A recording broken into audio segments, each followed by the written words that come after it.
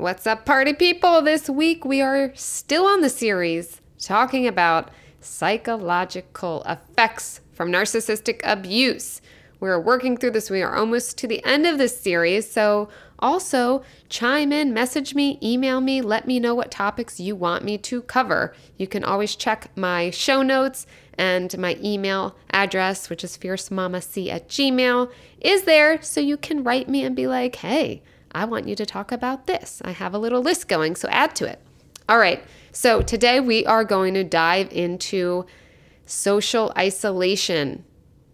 It's a big one. Narcissists do this to their victims. They socially isolate them, which actually has an effect. So let's talk about it.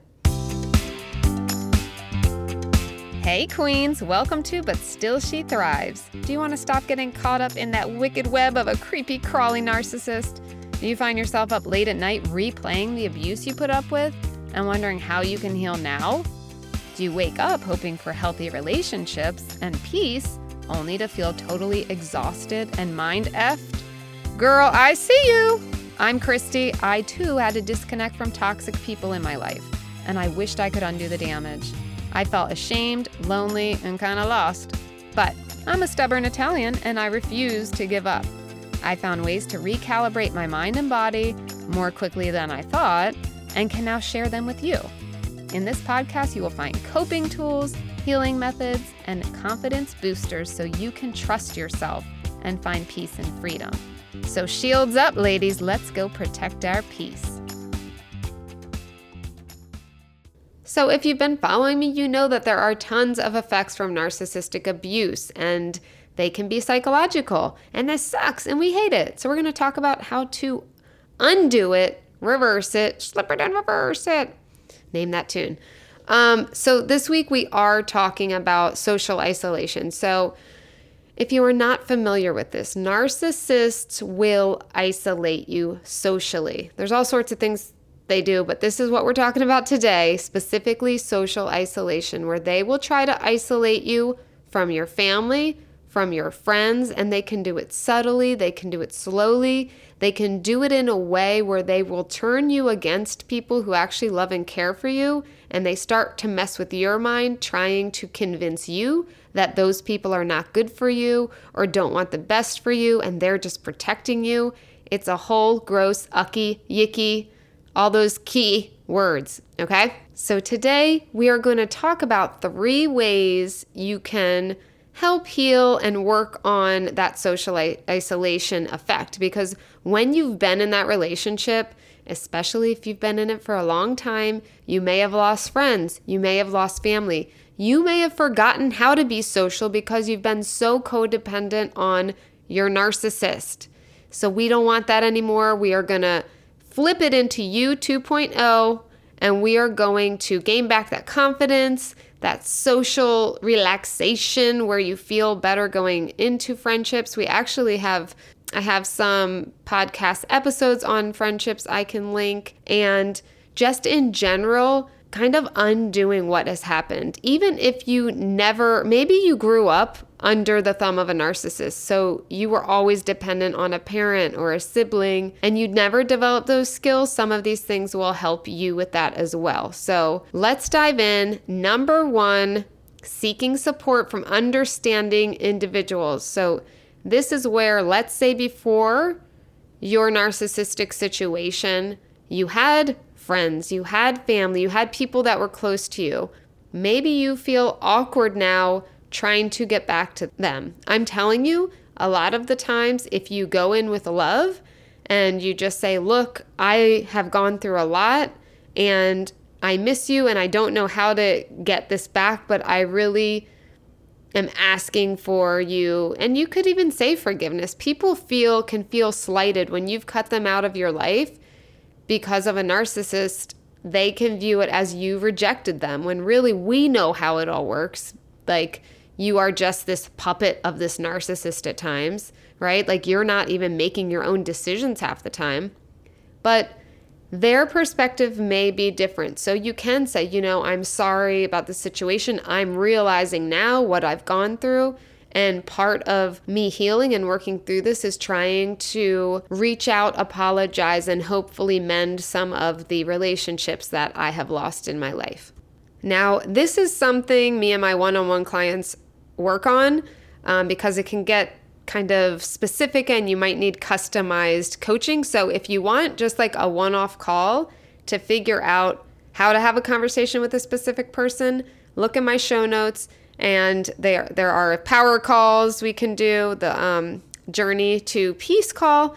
That is if you just want like one call, bing, bang, let's figure the strategy out. That's a perfect way. Or if you want to see if you want to do ongoing coaching with me, it's a great way to test it out. So go into my show notes if you are looking for some support in this. Anyway, so this could be also support groups. So if you don't have those friends or family already, or you don't have past friends or family, maybe you just didn't have great relationships your entire life, there are support groups comprised of people who have experienced similar situations to you. And you can find this maybe locally. There's Codependency Anonymous, which if you've been isolated, you're probably codependent. Sorry, spoiler alert. So I believe there's in-person, and I know there's online classes for codependency. You can look on Facebook or whatever other social media platforms that have groups. I don't know them all. I usually use Facebook for things like that. But there are also, domestic violence or abuse related groups that have local chapters. So you can do some Googling. Thank God for Google. And try to find something specific. If you want my help to find a group, please reach out, email me. I love researching and helping with this stuff. So, because I know some people get very overwhelmed, especially when you've been through abuse. I get it. It's also overwhelming. Sometimes we don't know where to start. So for me, it's an easy thing I can help you with. All right, number 2, rebuilding those social connections gradually. So like I said, reaching out might be hard, but try. Give yourself a little push. Say, Coach Christy said it's okay. Believe in me. Do some affirmations around that shit. But gradually reconnecting with the people who were part of your social circle before the abuse is something that I think is really good if they were healthy people. Of course, you want to evaluate, are these people good for me? Were they good to me back then before I got into this situation? Was it people who were checking in and trying and really wanting to nurture a relationship with you? Those are the type of people that you want in your life. So reach out to those people who have showed understanding and caring, or if you don't have those people, pay attention when you're out and about. Find a reason to just chat someone up in the grocery store. Dang, girl, look at that shiny apple. I don't know. Put yourself out there a little bit and see if you can build relationships and grow some trusting relationships that you deserve. Again, there are some more tips on that in my friendship-based episodes I will link. But consider participating in group activities, hobby clubs, volunteering, those type of things. They might be like the sharing tips on apples in the grocery store, okay? No, but joining those type of things where you have similar interests and it's a place that people are kind of expected to meet each other, that is a place you can start finding new relationships. Doesn't mean you have to be BFFs, but just being able to build that little social muscle again is a great thing. Number 3, of course, we're not gonna get away from this episode with a little self-care chat. Yes, focusing on your self-care and your personal development, which you're doing. If you're listening to this podcast, good job. You've got a good start. Can help restore your emotional well-being and build that resilience up again. Like taking care of yourself after you have been isolated is very, very important. As important as the social aspect of actually meeting people, take care of you. Take care of yourself. Build that confidence. Do those affirmations. All that energy, moving work, like I do the yoga. If you want to do a Reiki session with me, look in the show notes for that.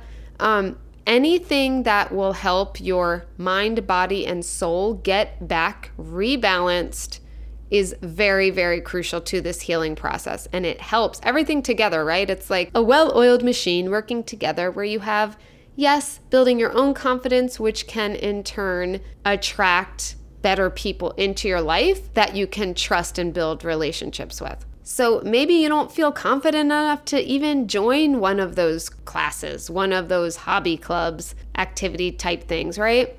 Maybe you don't feel comfortable enough. So once you start doing this self-care and self-confidence building, you will start to get more and more confident, have more assertiveness, and you can then say, I'm getting there, boo-boo.